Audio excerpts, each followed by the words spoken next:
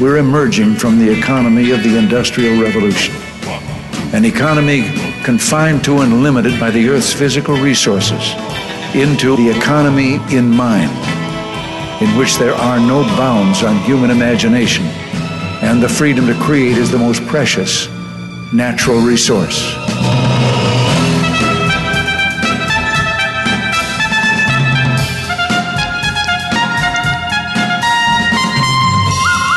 Welcome to the Soul of Enterprise, Business in the Knowledge Economy, sponsored by Sage, energizing business builders around the world through the imagination of our people and the power of technology.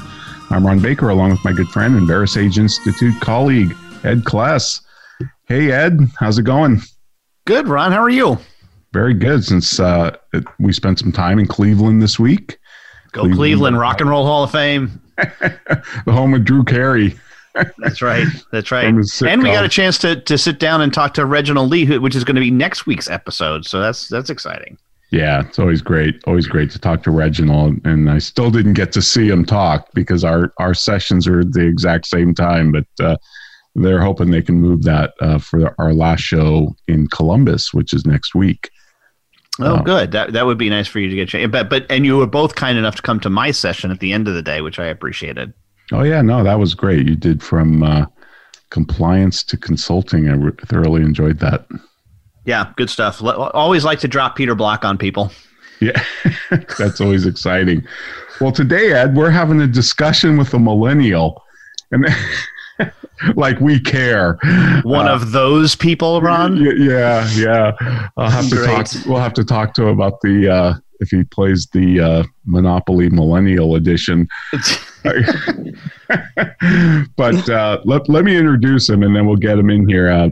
Tom Hall, he's a 21-year-old economics and politics student at the University of Bristol in the UK. And over the summer, he was involved in producing a report looking at the use of hourly billing and whether it's time, to leave it in the past.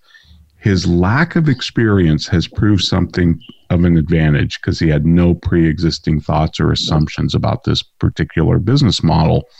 And we've talked about this before, Ed, how rookies, can come to something with fresh eyes, fresh perspective. They don't have all the orthodoxies of the profession, and that's usually where you get massive leaps of innovation. Tom's a keen sports player. He's played soccer, rugby, and tennis, amongst others, and this competitive nature spills over into his working life. He always strives to be the best he can be. Tom Hall, welcome to the Soul of Enterprise. Good evening, gentlemen. I know it's evening where you're there over there. Oh, sorry. Good morning. Good morning, America. But thanks for joining us, Tom. We know it's a little bit late over there, but this is going to be the fastest hour of your life. But yeah. You sent Ed and I an email a while back and told us about how you were involved in this role to research and produce a report on the billable hour and whether or not change was advised. So tell us, how does an econ politics student get involved in studying the billable hour and the timesheet? Well, through my university, they offer internships, so summer internships, which are paid for by the university, but then the local businesses get the benefit, so they get free work, basically. Whilst I get paid and the university gets the claim of doing stuff for the local town or local city. And I saw this on advertised and thought I needed some cash, I needed something to do, and it interested me. So I applied, and then the further through I got through to the interview stages, the more and more invested I got into it. And luckily enough, I got offered the job. So I did that for 2.5 months over summer, so from July till the end of September. So my lead on it, Dr. Harry Pitts, he's done a lot of work on pricing and value, and that's mainly in the creative economy, so architects and manufacturers. And then through conversations he had at meetings, he got me in with this accountancy firm in the UK. And from there it just developed into turned into something great. So when they advertised for interns, they didn't have this assignment in mind. It was something that it kind of came after you joined. It wasn't a specific assignment. It was more looking at value and pricing. And then we just sort of, that ability to go where the research took us, which was great. It didn't inhibit us in any way. So we were able to just sort of go with the flow. And the more we developed, the clearer it became. Almost like a dissertation or a final year. I'm not sure if you have them in the US, but a final year project where you just sort of eventually work out the question you're actually trying to answer. Sure. And you sent us the outline kind of the report. Yeah. And you start, the background, the aims and objectives and the billable hour and the timesheet. And you the second point dives right into value and pricing. You even talk about the labor and subjective theory of value. I have to ask you, how you finished the report now, is that right?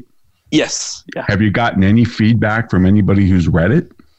People at the firm have read it, and we're due to have a meeting at some point to go through it. It's positive, but there's been no specific feedback yet. We are just waiting until we can all get a date free to go through the report in depth with all those who worked on it and those at the firm. So it's quite difficult, obviously, in a very busy time to get everyone together at one point. So yeah, there's been no specific feedback other than this is good. Let's talk. Excellent. Because, Ed and I both have delivered the labor theory and the subjective theory of value in Europe, and it's quite popular. I mean, the Europeans, I think, more than the Americans appreciate theory. More so than we do. We're all about, how to over here and give us the checklist.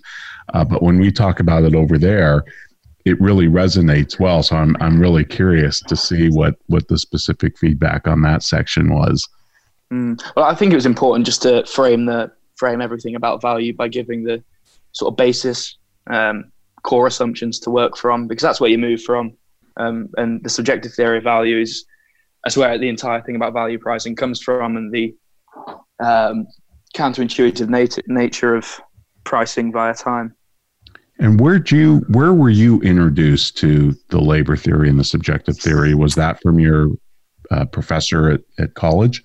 Yeah, from my professor who his work touched upon it and went into it. He's done extensive work on theories of value and especially work from Marx and capitalism. So he's more that side of things, the more businessy, theory-based. And so he introduced me to it, and then from the books he bought for me and recommended to me, I then just steadily gained knowledge of it, searched it on the internet, and tried to develop my understanding of it.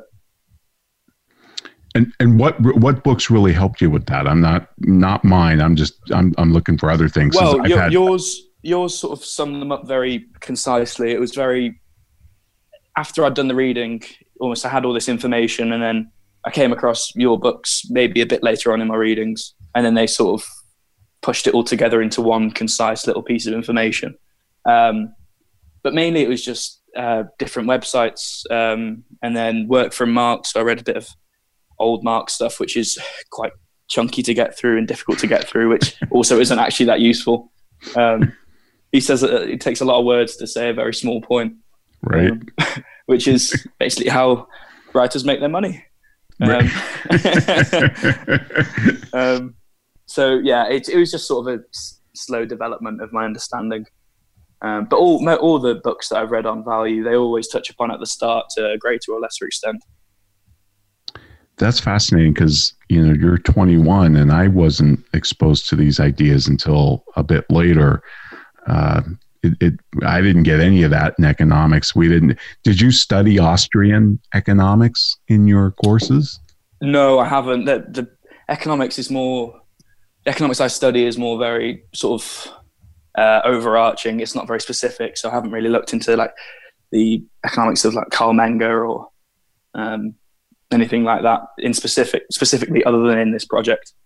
Right. You're probably learning more macro, like maybe Keynesian monetarism and that type of thing. And then the other side of it, game theory and the micro level.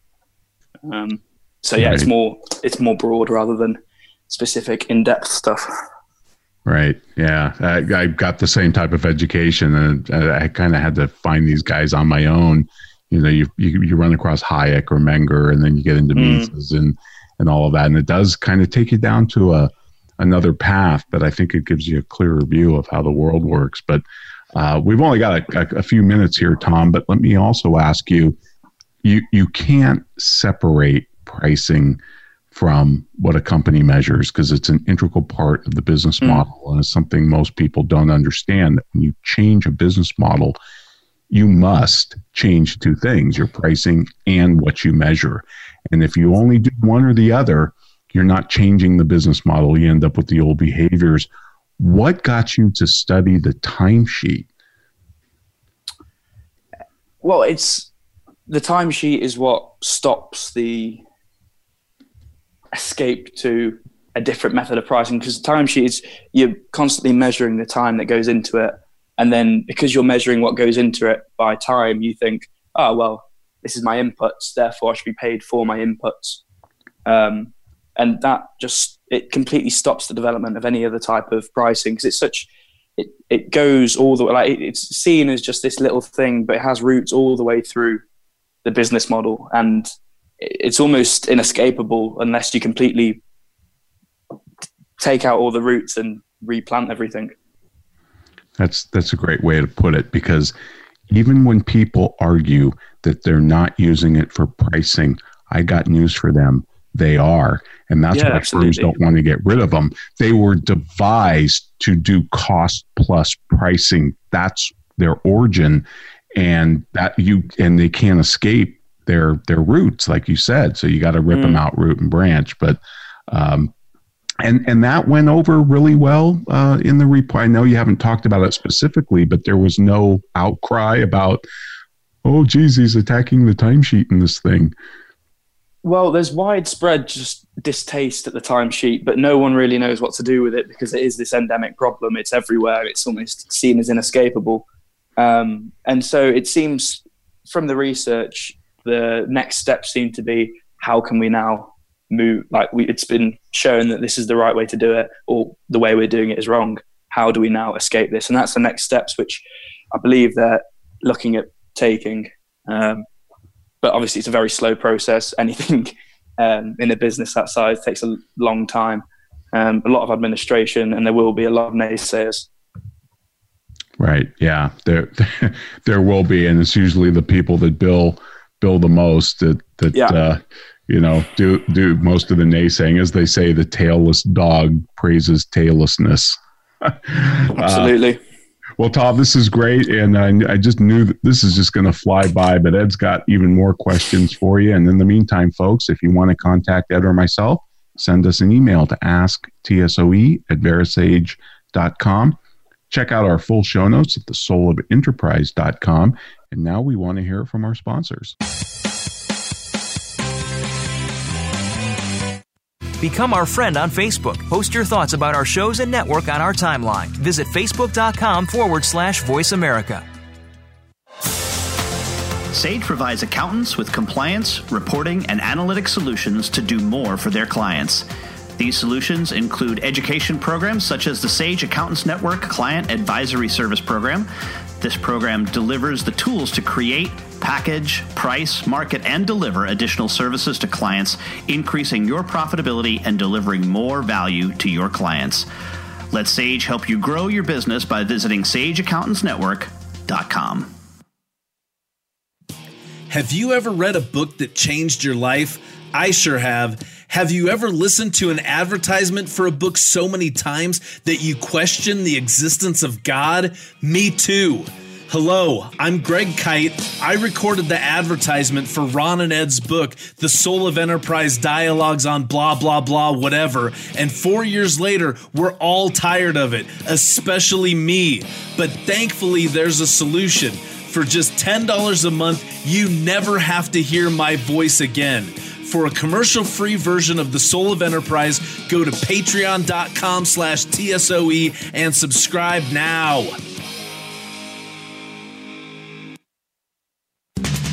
We're always talking business. Talk to an expert. Call now toll free 866-472-5790. That's 866-472-5790. Voice America Business Network.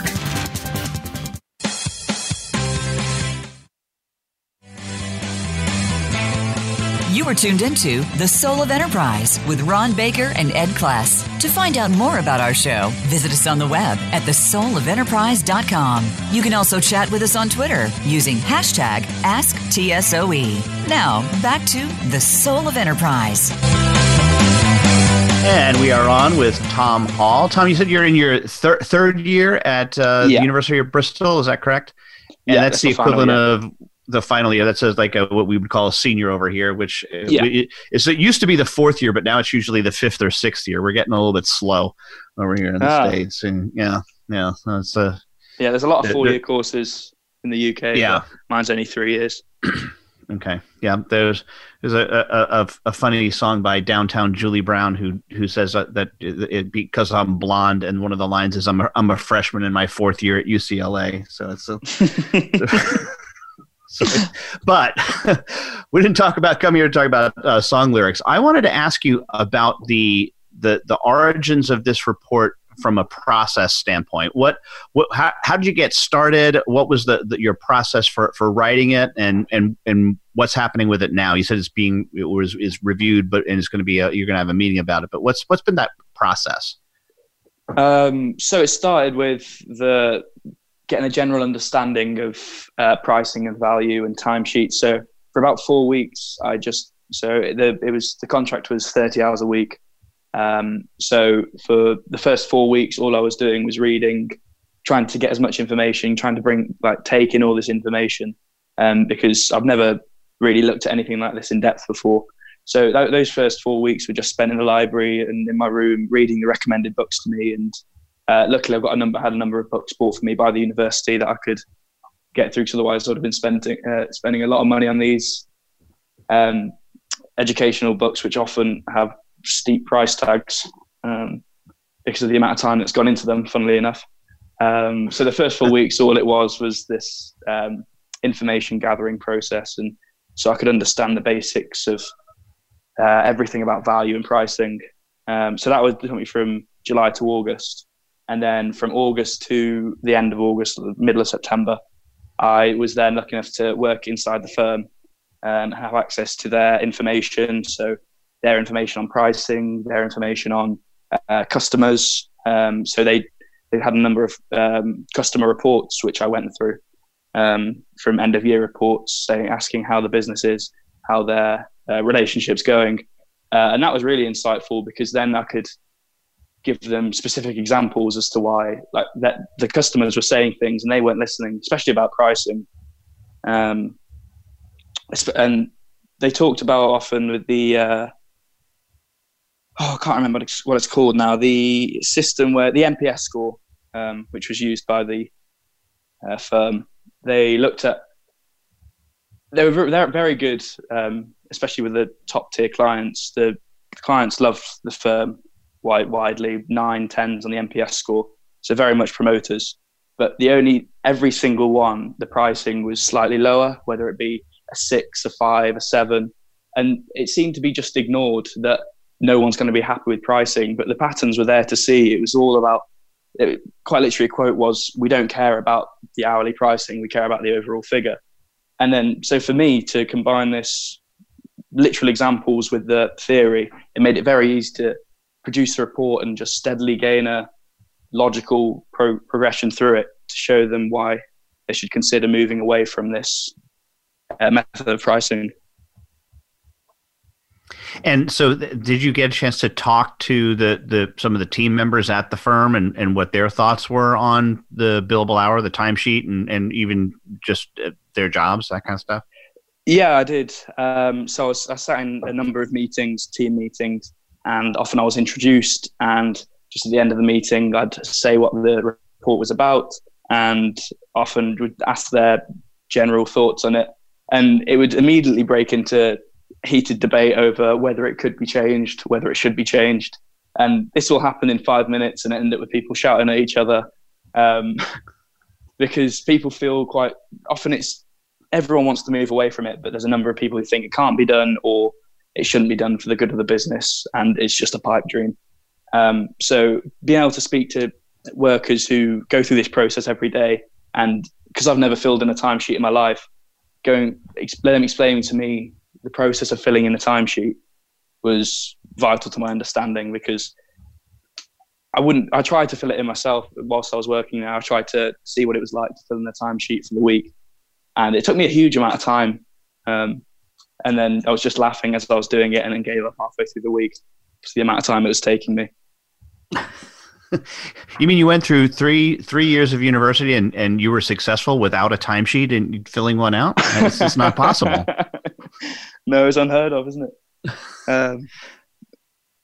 And actually, I think that's one of the best examples that I've ever heard Ron share, and that is this notion that we get through our college education. None of us fills out a timesheet, yet we all know what's expected of us. We all seem to be able to pass the courses and make stuff happen and get the results that we expect to achieve. And there was no timesheet there. And then the first thing that you're told as a first year person in the accounting industry is you will now track every 6 minutes of your day. Yeah, well, that's the thing. So I was only paid for 30 hours a week on this project. So it's my hourly wage times the 30 hours. But I logged a lot more, as in I completed a lot more hours on this, because I didn't see it as I was being paid by the hour. I just saw it as being paid for 30 hours a week. So 30 hours times my salary. So I didn't see it as that. And then because I wanted it to produce a good report, because I was interested on it, the hours didn't matter to me. So it was just, I was happy to put in extra hours because I thought this is going to be good for me and I'm enjoying it. So again, I was paid by the hour, which is quite ironic, but I didn't ever think about it as that, and it wasn't necessary. It was only because it was the method of paying individuals who went through this program. Yeah, and that's why it's so ubiquitous, especially for things like just labor. And the fact is that in many cases, we don't want your 30 hours. We want the report at the end of however much time it takes you to do this. That's what we're looking for. We're not looking for 30 hours a week. And if you were able to do it in 15, it wouldn't have mattered as long as the report was good. Absolutely. And no one would be able to tell. I'd be able to, if it was good enough, no one would be able to tell whether it took 15 or 30 hours. But at the end of the day, it's the report you're paying for. It's the report that you really desire. And why should you not put that effort in if you think it's going to benefit the people who are receiving it, as well as benefiting myself through the learning process of it? And so you mentioned the people screaming at one another. I had this vision of the scenes that I've seen in Parliament, right, with people going at one another. Not quite that bad. Not quite that. Well, that's what I'm going to play in my mind when I think about this. But what I wanted to ask is, did you notice anything, any characteristics of the people who tended to be more pro getting rid of the timesheet than those who were against it? Is there any way that you could perhaps group them together in your mind? There was definitely a factor of youth and the amount of time they'd been in the job. Especially, it was more rather than the old people being specifically anti it. It was more the younger workers being open to it a bit more. It was clear that all of them, because they hadn't really heard of it before, most of them hadn't really considered it before, or they might have heard of it in passing, value pricing, this abstract theory, but never really given it consideration because it's not their job to give it consideration. But I could see from just talking to the younger workers, the younger employees, that they were a lot more like, oh yeah, that probably would make sense. Whereas some of the older employees were a bit more, well, this is the way it's always been done. There's a reason why it's been done this way. They didn't know the reason, and there isn't a specific reason. It's just, it's too big to change. It's everywhere. The clients are happy. It's the way it's always been done, and we're running a successful business. But yeah, it was definitely the younger employees who were more open to it, and especially because they hadn't filled out timesheets for that long and clearly didn't like it. Sure. I think it has to do with that. What is neuroplasticity, right? Our ability as we get older, our brains just tend to harden and get fixed in one way, and it's harder to think differently. And hey, yes, we've always done it this way, although it hasn't always been done this way. And when you get into the research of the history of it, it didn't happen this way forever. So it's pretty interesting. No, but it's I think one of the important things as well was getting across to people the importance of value in their jobs, because it's never really stressed to them. They do this job, they focus on the inputs, but as you get higher up in the company, you communicate with clients more. This theory of value, it's never really stressed to individuals. It's just sort of assumed, and that they'll work it out eventually. But if people are taught about it and taught to think about the customer first, I think it would greatly benefit businesses from everything in the knowledge economy. Doesn't matter what you're doing, as long as you're putting the customer first, or whoever you're trying to convince first, that's the best place to start from. And that lack of emphasis on it was quite shocking to me, because I was quite surprised. It seems such a simple theory, such a simple piece of advice, and very easy to take on board. Yes, and one of the things, and I don't know if you've come across this in Ron's work or the stuff that you've seen for me, but I have this thing that I do occasionally called the nuclear option, where I ask the people in the audience that I'm speaking at if they've ever filled out a timesheet, and have them raise their hands.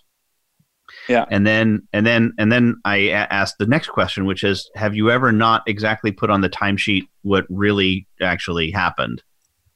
Mm-hmm. And leave your hands up. And I close my eyes and kind of joke about it and say, I'm not looking, knowing that every hand is still up in the room. Yeah. And then I usually quip something about, well, we really need an ethics class. But the point is that often, and then I'll say, and it's oftentimes not that they're putting too many hours, they're putting too few, meaning it took them, say, 6 hours to do something, but they'll put 2 or 3 because if I put 6, my boss is going to think I'm an idiot. Yeah. Well, I know if I was in that situation, I would do exactly the same thing.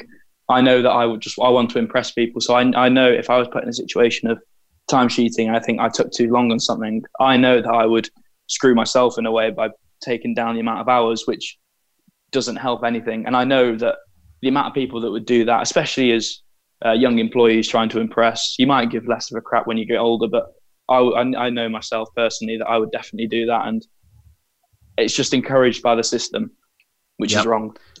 Well, in a sense, you did do it because you said yourself that it took more than 30 hours per week on this, but it didn't matter to you. What you wanted to do is, God forbid, learn something.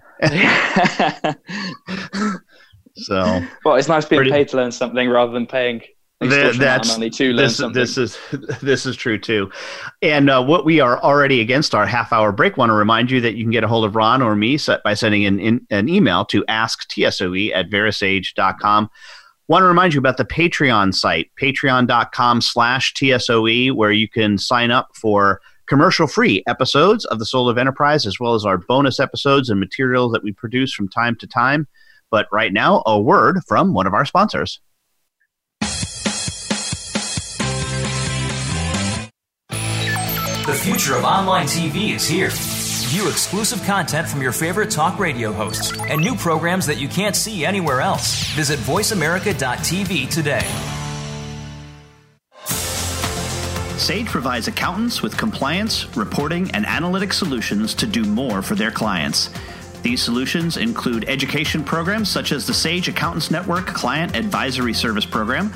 This program delivers the tools to create, package, price, market, and deliver additional services to clients, increasing your profitability and delivering more value to your clients. Let Sage help you grow your business by visiting sageaccountantsnetwork.com.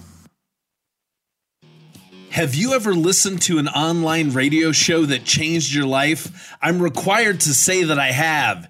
Have you ever stopped listening to an online radio show because the commercials were mind-numbingly repetitive? Of course you haven't, because you're here right now. Look, you don't have to listen to me anymore. There's a commercial-free version of this show, and it only costs $10 a month. And for $15 a month, you get no commercials plus bonus content. Go to patreon.com/TSOE, subscribe now, and be free. You're worth it. From the boardroom to you, Voice America Business Network.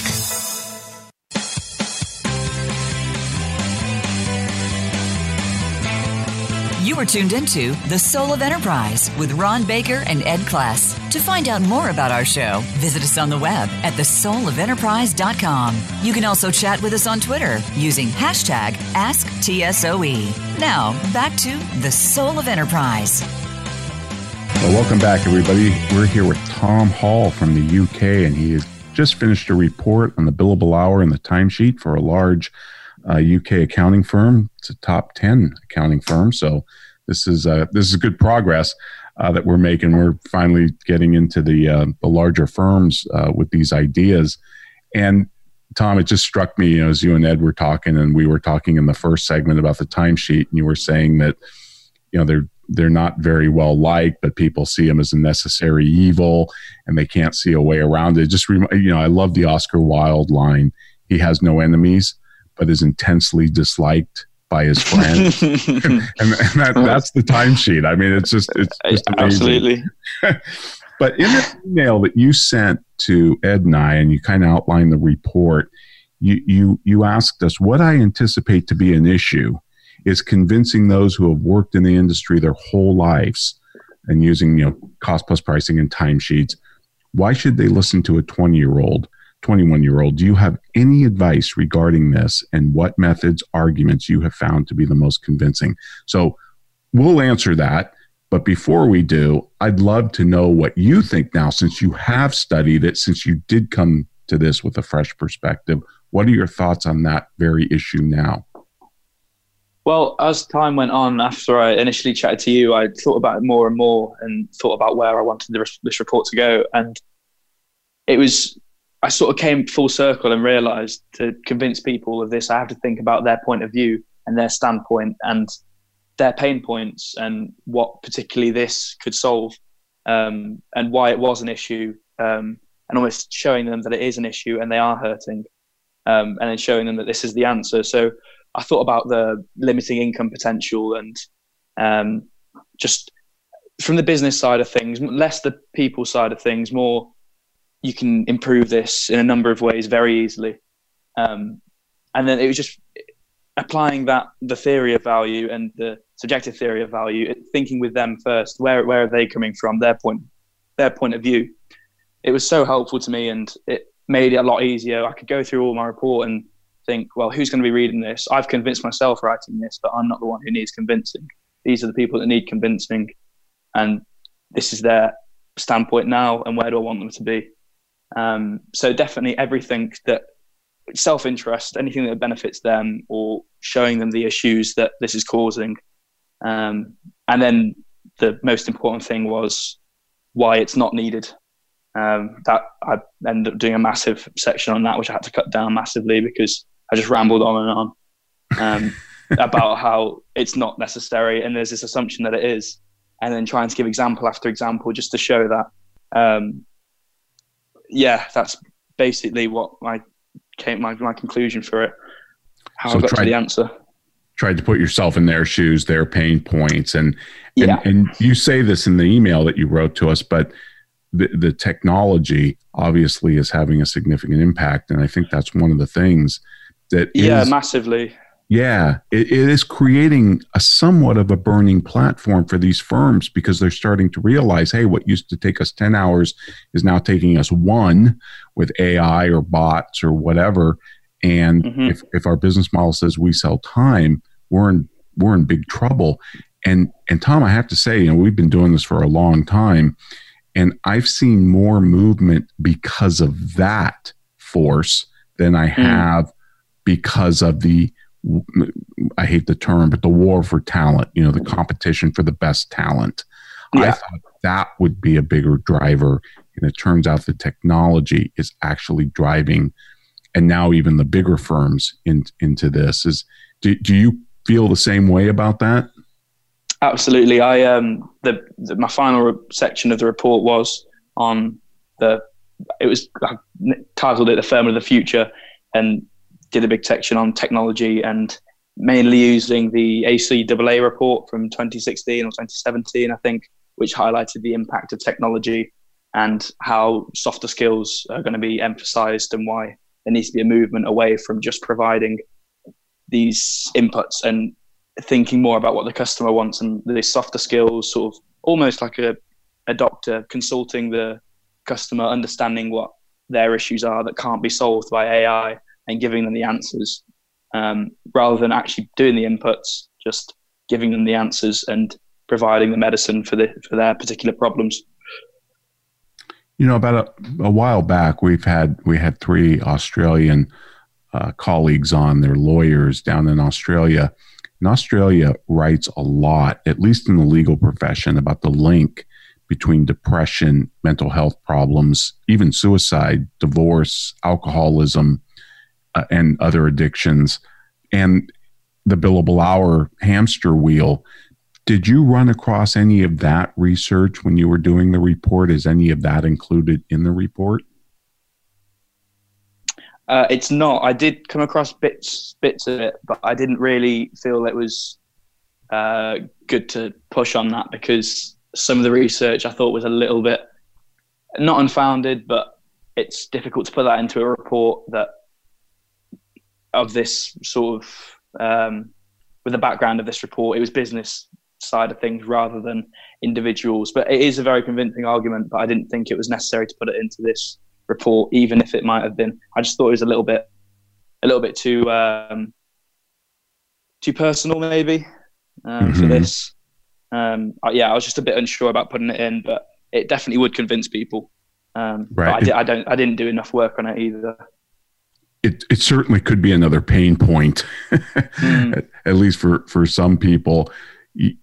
After thinking about your question, it's really hard. I think people come to this in their own way for their own reasons. Some, when you say the billable hour limits your income, that really resonates. And I've seen people move off of it just because of that. Why would I want a model that limits my income?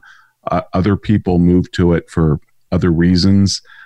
Some experiment with it, figure out, hey, this changes the dynamics of the customer relationship. It strengthens the relationship. And it's really hard to know which of the arguments that you assembled in your report are going to resonate with any one person. And that's why we've tried to attack it from all different angles. I mean, we've got the 4 defenses of the timesheet and pricing and project management, and we've taken it out from every angle. But now we can point to a lot of empirical evidence. I mean, McKinsey and Company, Bain and Company don't use timesheets anymore. They got rid of them. And they got rid of them not only because they're really smart people who understand all the defects, but also they have to attract talent and hire and keep good people as best they can. And it doesn't work with a timesheet model. But now when we point to Bain and McKinsey in the accounting world and use them as examples, the accountants will say, yeah, but they're consultants. That's different. Well, it's so clear that accountancy is going exactly the same way. And it's so obvious to everyone except for accountants that it's going this way and something needs to change. But it's also quite easy to say from the outside, shouting in that something needs to change, whereas they're inside being like, no, we're fine. The building's on fire at the bottom, but that's 50 floors away. So, Tom, I just on the report, how big is it, roughly? When I finished it, it was about 11,000 words. And I think it's about the same, maybe a little bit more now. But because I haven't seen the word count of the finalized report that was submitted. But when I completed it, it was about 11,000. Okay, so it's not massive, but it's there. Sure. It's a white paper size type report. Yeah. Do you think they'll go public with it or not? I would hope so, but I'm not sure, because if they make a change based upon it, I think they will. and then they'll hopefully try and get some sort of publicity about it or that sort of thing. But at this point, I'm not sure. I need to see what they say in the meeting when we meet them in the coming weeks or months. I really hope so, because I really think it's important, and I hope they put it out to the employees within the company as well, because only people knew about the report, but no one had, obviously it's quite a big company. There's a number of people who won't have heard much about it or have given much thought to it. But my hope is that at least it goes amongst the people within the company so they can start thinking about it and just promote some sort of change, even from person to person. Excellent. Well, that's just fascinating that you got involved in it. It's so great, because it just, not just because it corroborates what we preach here, but just because it's just another voice from another completely different perspective. Tom, in our last few minutes in this segment, just wanted to ask you, you're about to graduate. What are you going to do? What do you want to do? Big, scary question, that. I've been applying to graduate schemes. I'm not sure if you have them in the US. I'd assume so, but so they're 1 year, 2 year schemes for out of university leavers, and they have. So I've been applying to all sorts of different companies, from banking to civil service, basically trying to get one of them to say yes, we'd love to have him, just for a bit of security, because it is a big, scary world out there, and if I can go from one secure place to another secure place where I know I'll be, that makes life a lot less stressful for me, rather than a lot of job hunting. But that's just a steady progression, because it takes so long to do all these applications. I spend half my time learning at university and half my time doing these applications, constantly filling out cover letters from one thing to another, constantly thinking about why they should hire me. And eventually you get very, very sick of thinking about yourself. Do you think you'll rely more on the economics education or the politics, or both? I think economics for now. I think politics is something that I'd love to go more into in the future, but I don't think I'd ever try and be an elected official or anything like that. I'd be far more happy behind the scenes, sort of thinking about how I could make a difference, but I would hate to be an elected official. That would put far too much pressure on me. I'd much prefer to be behind the scenes. But interestingly enough, my politics dissertation, which is another 10,000 word report, I'm completing on value in politics and whether it's an underused technique for public services. Well, that's interesting. Yeah, because it's a different angle to come at it. And I thought, I've got this bulk of information now in my head, I might as well put it to good use. I have to ask you, since you must follow politics, you must be somewhat of a political junkie to major in it. Yeah. So you must have loved Yes Minister and Yes Prime Minister. Well, Yes Minister was a little bit before my time. I've watched episodes, but the thick of it, I'm not sure if you've heard of it in America, but the thick of it is the political satire that I watched. But Yes Minister also used to make me, I've watched quite a few episodes of it, and it does make me laugh. It is very, it's just very clever. All the political satire I like. I love it because you talked about how you rather be in the background, and of course his aides in the background, they controlled him. It's like, well, since when does it matter what the prime minister wants? I forget the actor, but a phenomenal actor that played his lead aide. It was I just loved that show, and oddly enough, it was Margaret Thatcher's favorite show too. So, well, but Tom, he's been doing something right. Well, Tom, Ed's going to take you home, but I just wanted to say thank you so much. You reached out to us. You sent us this great email. We just wanted to get you on to talk about this report. It's so cool that you were able to do this and contribute to this literature, and hopefully, we can move the profession off of some of these archaic practices. So thank you so much for coming on the show today. And folks, I'd like to remind you, if you want to contact Ed or myself, you can do so at asktsoe@verasage.com. We'd love it. We'd love it if you went out to iTunes, gave us a review, good, bad, or indifferent. If you write something, we'll read it on the air, give you a shout out. We really appreciate that. It helps. It's the currency of the show. It helps us get great guests. And now we want to hear from our sponsor, Sage.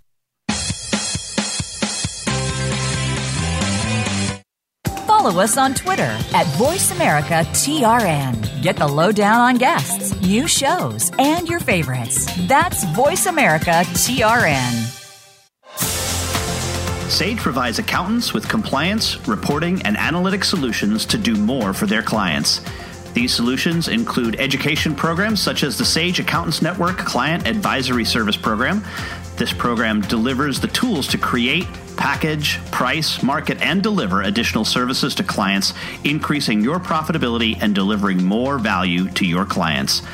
Let Sage help you grow your business by visiting sageaccountantsnetwork.com.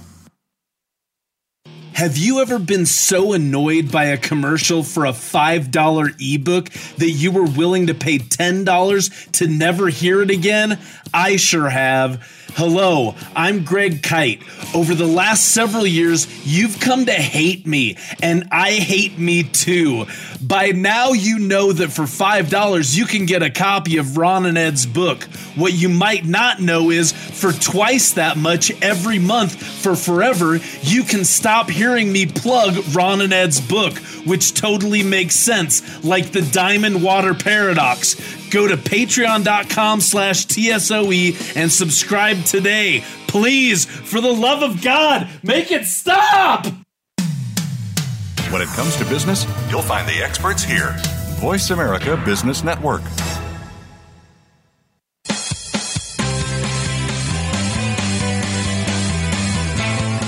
You are tuned into The Soul of Enterprise with Ron Baker and Ed Kless. To find out more about our show, visit us on the web at thesoulofenterprise.com. You can also chat with us on Twitter using hashtag AskTSOE. Now, back to The Soul of Enterprise.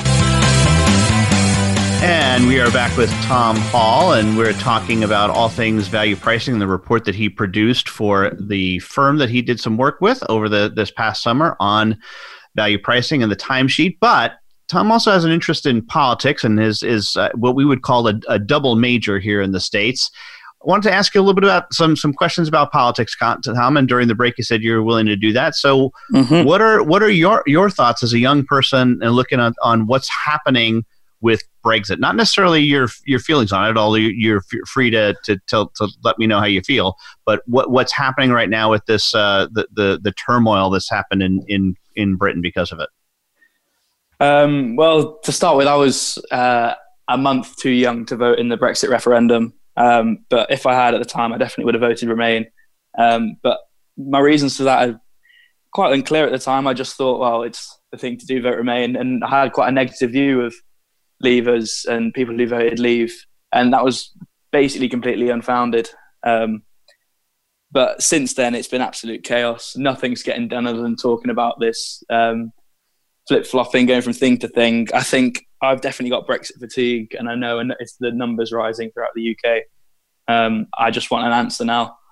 And with this upcoming election on the 12th of December as well, it's just going to be another step in the wrong direction, I think. I'd just like to get on with important things again now, because I feel like it's been going on so long that the power of it, the potency of Brexit is now slowly fading, which I'm very grateful for. And I just want to get back to politics where differences are being made to individual lives. There, as a libertarian, though, there is one advantage of a distracting issue like this, and that is they can't do any more damage in other places. So that's the way I kind of look at it. But it is interesting to as an outsider looking in. What I can't fathom is there's even talk of another referendum on it, which that just seems bizarre to me. Like, do you do a referendum? Oh, well, we didn't like the result, so let's do another one. Well, the issue with there shouldn't have been a referendum to begin with. It's a massively complex issue, and to put it to a people's vote where the people don't have all the information and the information can be twisted one way or another on both sides. It was a silly decision from David Cameron in 2016 or 2015 in an attempt to win the election, which he did, but resigned shortly after the Brexit result. And to put it to another one, I think would just cause chaos. I now believe that if it went to another people's vote, if there was another referendum, there'd be riots of sorts. People would complain about the lack of democracy, and it's a slippery slope, I think. And I think to ask for another vote, yes, there are reasons for it, and I understand them all, how people didn't know the full extent of the information. I just think this bad decision was made early on, and we have to reap the consequences. And if we have another referendum, why should anyone listen to it? Which I'm surprised I thought this, because a year ago I wouldn't have thought this. But interesting how opinions develop. And of course, we have something similar in the U.S., and that is while the impending impeachment of Donald Trump has really caught the imagination, I can distinctly remember there was talk of impeachment of Donald Trump before he was even sworn in as president. So to some extent, we're experiencing, I think, the same thing. This slow burn on impeachment, and people are like, it's in the U.S. it's enough already. Either do it or don't, but let's just stop talking about it. Yeah. What's the perception, do you think, especially among your peers, but among young folks, on what's going on in the United States? Is this something you guys even pay attention to, or is the latest football game really the more important thing?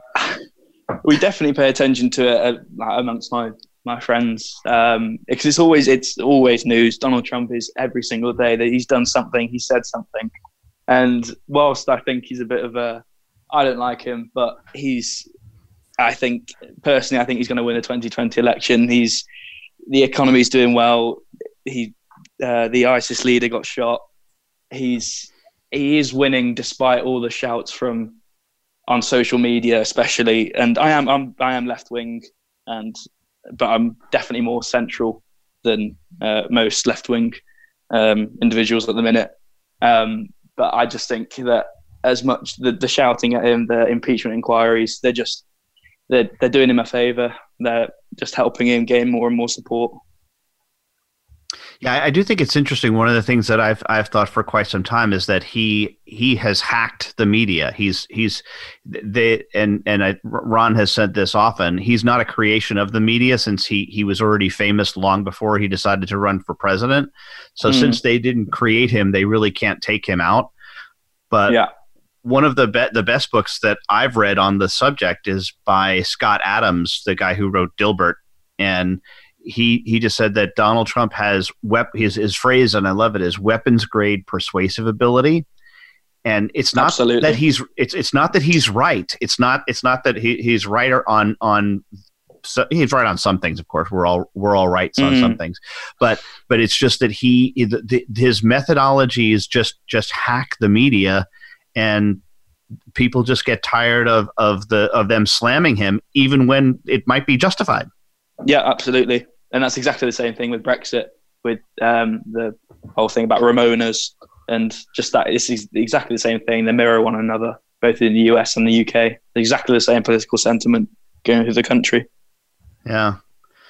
So we're still more tied than we thought, despite what happened 225 years ago. One of the things I have said though is if we could come back as the colonies again, the 50 colonies, would you give us the same tax deal that we had back then, which I think was a whopping 3%? 3%. I think we might be willing to come on back if you'll have us at 3%. The union again. So, but well, it's been fascinating talking to you, Tom. Any party thoughts? We got about a minute left. We want to thank you for being on the show, but your thoughts? Just thank you for having me, and just for having I really didn't, from my first email, I really didn't expect a response from you or Ron. I thought you were both very busy individuals. So even to get that first response and then what's developed from that has been great. And I'm just really grateful to be able to talk about this to two people who know probably more than anyone else currently on this sort of issue.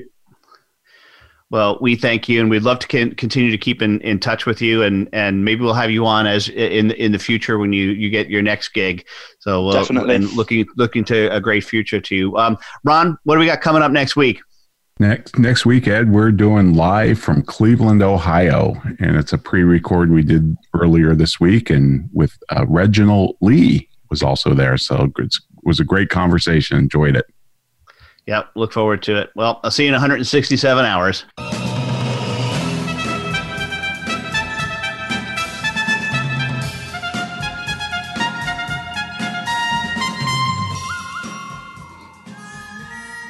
Welcome. This has been the Soul of Enterprise, Business in the Knowledge Economy, sponsored by Sage, energizing business builders around the world through the imagination of our people and the power of technology. Join us next week on Friday when we have a conversation with Dr. Reginald Lee. But in the meantime, please feel free to visit us at www.thesoulofenterprise.com.